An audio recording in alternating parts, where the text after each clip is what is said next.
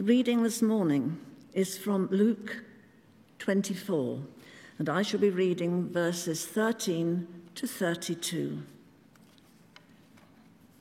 On the road to Emmaus.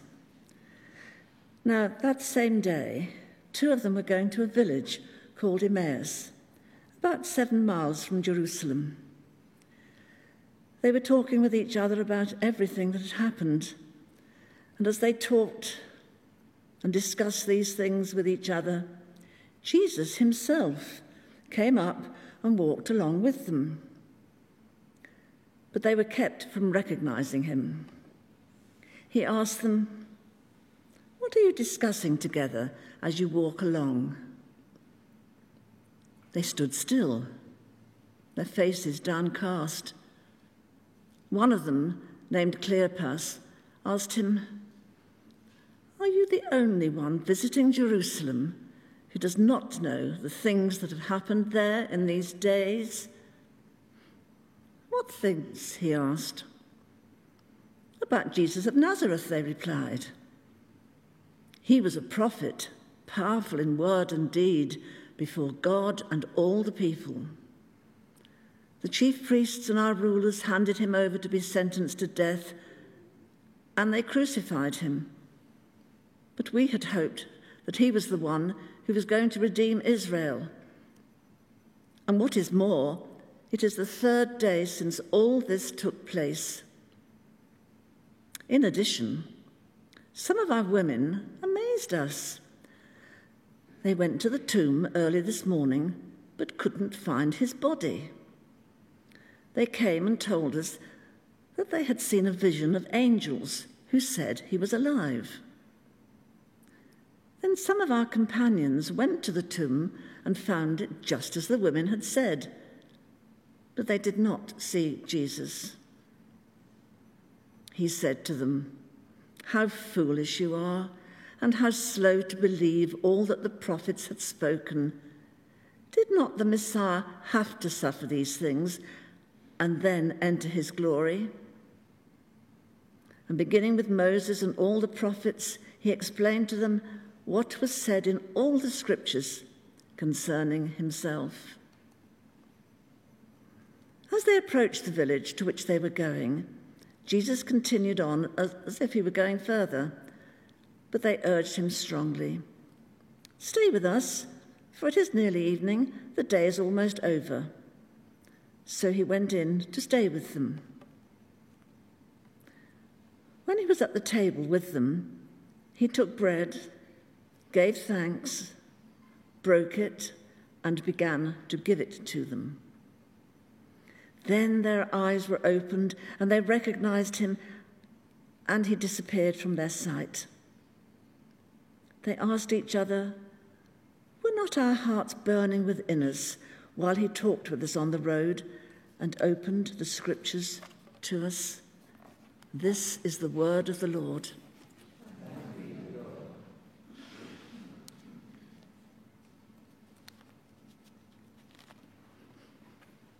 Thank you, Gareth.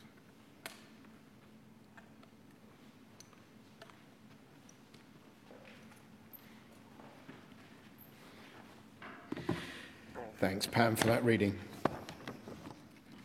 Let's pray. Lord, we ask that as we come to your word and we think about Jesus, Lord, that by the power of the Spirit, you will be illuminating Jesus to us this morning. In his most holy name. Amen. So this term we've embarked on a series following the book Amazed by Jesus by Simon Ponsonby. I'm not sure if it's still for sale here at the back, but if not, the Triangle, I'm sure, can get some copies. And we're taking time to refocus through this sort of winter period, as it were, on Jesus, the very centre of our faith. And as the title implies, to be amazed by him in the face of so many things in life that can sort of cloud over and obscure our view. It's a clearing of the air. For us as Christians, and indeed we would say the whole world, Jesus is the most important person in all of world history. and therefore a worthy focus of our attention. But not only is he the most important person, then what we think about Jesus and what he did, what we consider about him, is the most important thing in our entire lives and in the lives of everyone. There's nothing as important. There's nothing so crucial. It is literally life and death. And I wonder, do we believe that this morning? Does that ring true in our lives? The problem we often have is that the culture around us distorts and downplays Jesus. How many documentaries or books are there presenting the real Jesus based on someone's current theory, divorced from the gospel accounts? How many alternative views of the world and of history are there out there that are bombarded on us? And they're not alone in brushing Jesus out of the picture or distorting him completely, pulling him from his actual context and diminishing reality. You know, I'm not really a big arts fan, although if you read the book, I think Simon Ponsonby is. But actually thinking about art, how many of the portrayals of Jesus and the stories of the Bible are more about the time when they were painted than the times and the stories that they were looking to depict? They may be great art, but they can distort our picture. In terms of historical and philosophical writings, I've come to really question or abandon ones that don't at least deal seriously with Christianity. It just seems intellectually weak. If the author can't be bothered to get to grips with the dominant ideas of the last 2,000 years, what else have they failed to understand? Thankfully, there is now some address with thinkers such as historian Tom Holland, who paints the influence of and the debt that we have to Christian thought through his book, Dominion. There he tracks Christianity from its birth to becoming the dominant intellectual view and the dominant religion of the Roman Empire within just a few hundred years. He tracks that story down through the ages for good and for bad, and shows how the Christian world underpins nearly all our current thinking, all traced back to the person of Jesus and his death on the cross outside Jerusalem around AD 13. Jesus and the Christian believers in Jesus have had a significant impact on our Western culture, one that can't be airbrushed out. But though that is important, this morning we're not so much looking at the impact of Jesus after his ascension. Our challenge is putting Jesus back into the historical, cultural, and religious background that we see in the Gospels. You see, the Son of God didn't come into a random family, into a random culture, at a random time in history. No, the Bible tells us that the coming of Jesus is the culmination of God's rescue plan for humanity. At the beginning of the Bible, the stories tell us that immediately after humanity had rebelled against God, and there as God's explaining the consequences of rebellion to them, there is a promise made of one to come who would deal with the mess that had been caused, who would crush the serpent, the tempter's head, freeing humanity from bondage. This one is tracked through the whole of the Old Testament, through the story of Israel, the people of God. A promised deliverer, a coming Savior. It's not random. It was all planned. This is what Jesus explains to those two disciples on the road to Emmaus. In verse 27, he says, beginning with Moses and all the prophets, he explained to them what is said in all the scriptures concerning himself. And perhaps the best Bible study of all history, Jesus says it's all about him. From the very beginning, as Moses was understood to have written Genesis, all the way to the last of the prophets some 400 years previously, it's all about him. Well, since it's all about him, we could cover a lot, but we're going to touch this morning on the 4 themes which are brought out in the book as our guide. The family, place, and timing of the coming of Jesus, the Son of God. The fulfillment of prophecy. The symbolism of Passover. And the coming of the King. Firstly, the coming of Jesus, the Son of God. We said that Jesus' coming was not random, it was planned, but we've only gone back to that very beginning prophecy. The Old Testament is the story of God working through one family, which grows to 12 tribes, which becomes a nation, the remnant of which we have at the time of the coming of Jesus, the tribes of Judah and Benjamin, in an area then called Judea, the Jews.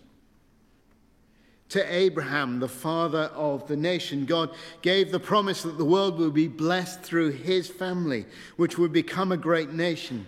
A promise that was restated in various forms at various times down through the ages. So the Saviour had to be born into the Jewish nation. And he was, both on his mother's and father's side.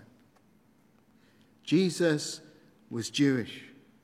As indeed were all the disciples, the early followers of Jesus. Jesus was circumcised, as all Jewish boys still are. He took part in all the Jewish festivals, kept all the laws of God, worshipped, lived as a Jew. Jesus was born into the nation which held the promise of God to be a blessing for the whole world, born as the one to fulfill that promise. We distort the full picture of Jesus and the full view of the plan of God down through the ages if we lose the fact of Jesus' Jewish heritage and practice. Worse, as the centre of the church moved from Jerusalem to Rome, the church began persecuting Jews and was responsible historically and indeed now for acts of anti-Semitism. Ignoring the reality of the Jewish roots of our faith. Anti-Semitism should have no place in a church which looks to a Jewish Saviour and Lord. Rather, we should long for Jewish people to come and recognize Jews as their Jewish Messiah. But Jesus wasn't only born into the right nation, he was born into the tribe of Judah, which inherited that promise of the one to come. He was born in Bethlehem, the town the Saviour was foretold to be born in, even when his parents didn't come from there. He was born to God-fearing and faithful Jewish parents. And finally, he was born at the right time. A window of peace in the Roman Empire, a strong empire which allowed free trade and travel in common Greek and Latin languages. It was an empire into which the good news of Jesus could spread quickly and widely. Everything in his coming working out at the right time and in the right place. God working out his master plan for salvation for humanity. Our second theme from Old Testament we've already alluded to, the fulfillment of prophecy. Simon Ponsonby tells us that the United Bible Society's Greek New Testament lists 343 Old Testament quotations in the New Testament and 2,309 allusions and verbal parallels. All that is going on in the New Testament is steeped in the Old and in God's dealing with his people down through the ages. The quotations include prophecies that Jesus fulfilled through his birth, life, death, and resurrection. We're told that Professor of Mathematics and Astronomy, Dr. Peter Stoner, has estimated the probability of Jesus fulfilling just 48 of the 350 main prophecies is 1 to 10 to the power of 157. Okay, some of you that works in science may understand that. It's an immensely small probability. To give you some perspective, the odds of winning the lottery are around 1 in 45 million, or that's 1 in half of 10 to the power 8. Now we could say, well, anyone could arrange such things so that they could fit within known prophecies. And indeed, there were others that did so. We're told that Jesus wasn't the only person to ride into Jerusalem on a donkey. It doesn't seem that hard a symbol to create. But actually, within that sheer number of prophecies that were fulfilled, there are some which Jesus had no control over. For example, thinking back to the Christmas story, if it's not part of God's master plan, how can Jesus engineer to be born in Bethlehem? Or at the other end of his life, how can Jesus dying on a cross ensure his clothes are portioned out by gambling? Fulfilling Psalm 22, a psalm that seems to be written hundreds of years before with crucifixion in mind, the psalm that Jesus himself quotes, my God, why have you forsaken me?" Jesus is the fulfillment of Old Testament prophecy. He's the fulfillment of Old Testament hope. He is the one they were looking for. But actually, more than just the words of the Psalms and the prophets, the Old Testament is full of images, rituals, and stories which point us on to Jesus and what he came to do. The purity laws on what could or couldn't be eaten or worn, the design and the ritual of the temple pointing to the holiness of God, set against the sinfulness of humanity. The temple sacrifice demonstrating the need for sacrifice to atone for sin, something to die in our place so we can be right with God. The priests standing as mediators between God and the people of Israel. We need someone to stand on our behalf before the Almighty. But actually, perhaps the clearest image is that of Passover. It's a festival remembering how God freed his people from slavery in Egypt, how the blood of a sacrificed lamb placed on the doors caused the angel of death to pass over the houses of those who had obeyed the instructions of God. A lamb sacrificed in place of the firstborn. Author and preacher Linn points to the significance of the sacrificed lamb throughout the Bible. When Abraham leads Isaac up to the mountain and prepares to sacrifice him, God provides a ram as a substitute, given for one life. In Passover, the lamb is given for the family so that the angel will pass by, one for an entire group. On the Day of Atonement, a ritual of the people of Israel, a lamb is sacrificed for the sins of the whole people of God. And then on the cross, Jesus, the Lamb of God, is sacrificed for the sins of the whole world, that all who believe in him will be saved. It's no coincidence that Jesus is killed at the time of the Passover feast, nailed to the cross as the lambs are sacrificed in the temple. It's no coincidence that the night before his death, Jesus takes the symbols used to celebrate Passover, bread and wine, and transforms these into a new memorial, one we partake in today. The symbols of the Old Testament are about Jesus. Passover points to him. In him we have freedom. And lastly, we pick up on the theme of kingship. The book of Judges tells us the story of the tribes of Israel when they've entered the promised land and following the death of Joshua. It's a constant cycle. When the people of Israel turn away from him, they find themselves in trouble. They cry out to God, and God sends a judge to save them. And within that book, there's this constant theme, this constant yearning for a godly, just king. The book of Samuel tells us the appointment of the first king who turns out to be a failure. Then the anointing and kingship of David, who does better but still fails. And indeed, the story of the kings of Israel down through the ages is one of failure. There is a desire for the perfect king from God. There are promises linking the line of David's descent, the one that will come, who is going to be that perfect king.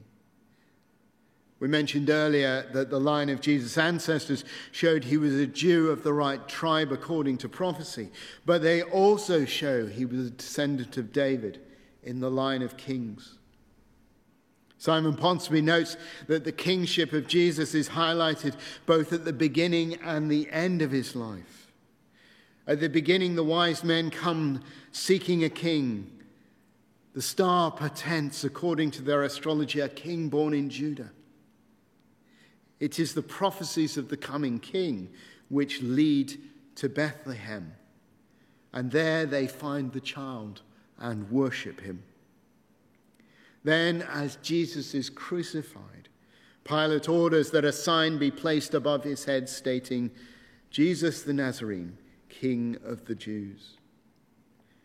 Whether through insight or unknowingly, he points to the truth of the kingship of Jesus, a sign written in 3 languages so all could read. Jesus is descended from kings, foretold from David's line, the perfect king searched for in Judges, the one of whom all kings are but a pale shadow. A king exalted on high, as Paul quotes from that hymn in Philippians. Therefore God exalted him to the highest place and gave him the name that is above every other name, that at the name of Jesus every knee should bow, in heaven and on earth and under the earth, and every tongue acknowledge that Jesus Christ is Lord, to the glory of God the Father. This is no ordinary man. This is the King of the Jews, the King of the world. We come back to that bold statement from the beginning, that Jesus is the most important person in all of history. And what we think and believe about him is the most important thing in our lives. He is the one who is promised from the very beginning, the one who would bring rescue and deliverance, restore the relationship between us and God. He is the one who fulfills the promises to Abraham to be the blessing of God to all nations of the earth. He is the one to whom the history and the prophecies of Israel point. He is the one who is born in the right place, to the right family, in the right nation, and at the right time to fulfill all that promise and expectation. He is the one who died on the cross, the Lamb of God sacrificed so he could be rescued from sin and death, the one given in our place. He is the King by inheritance, by right, through sacrifice, and exalted by God, ruler of all.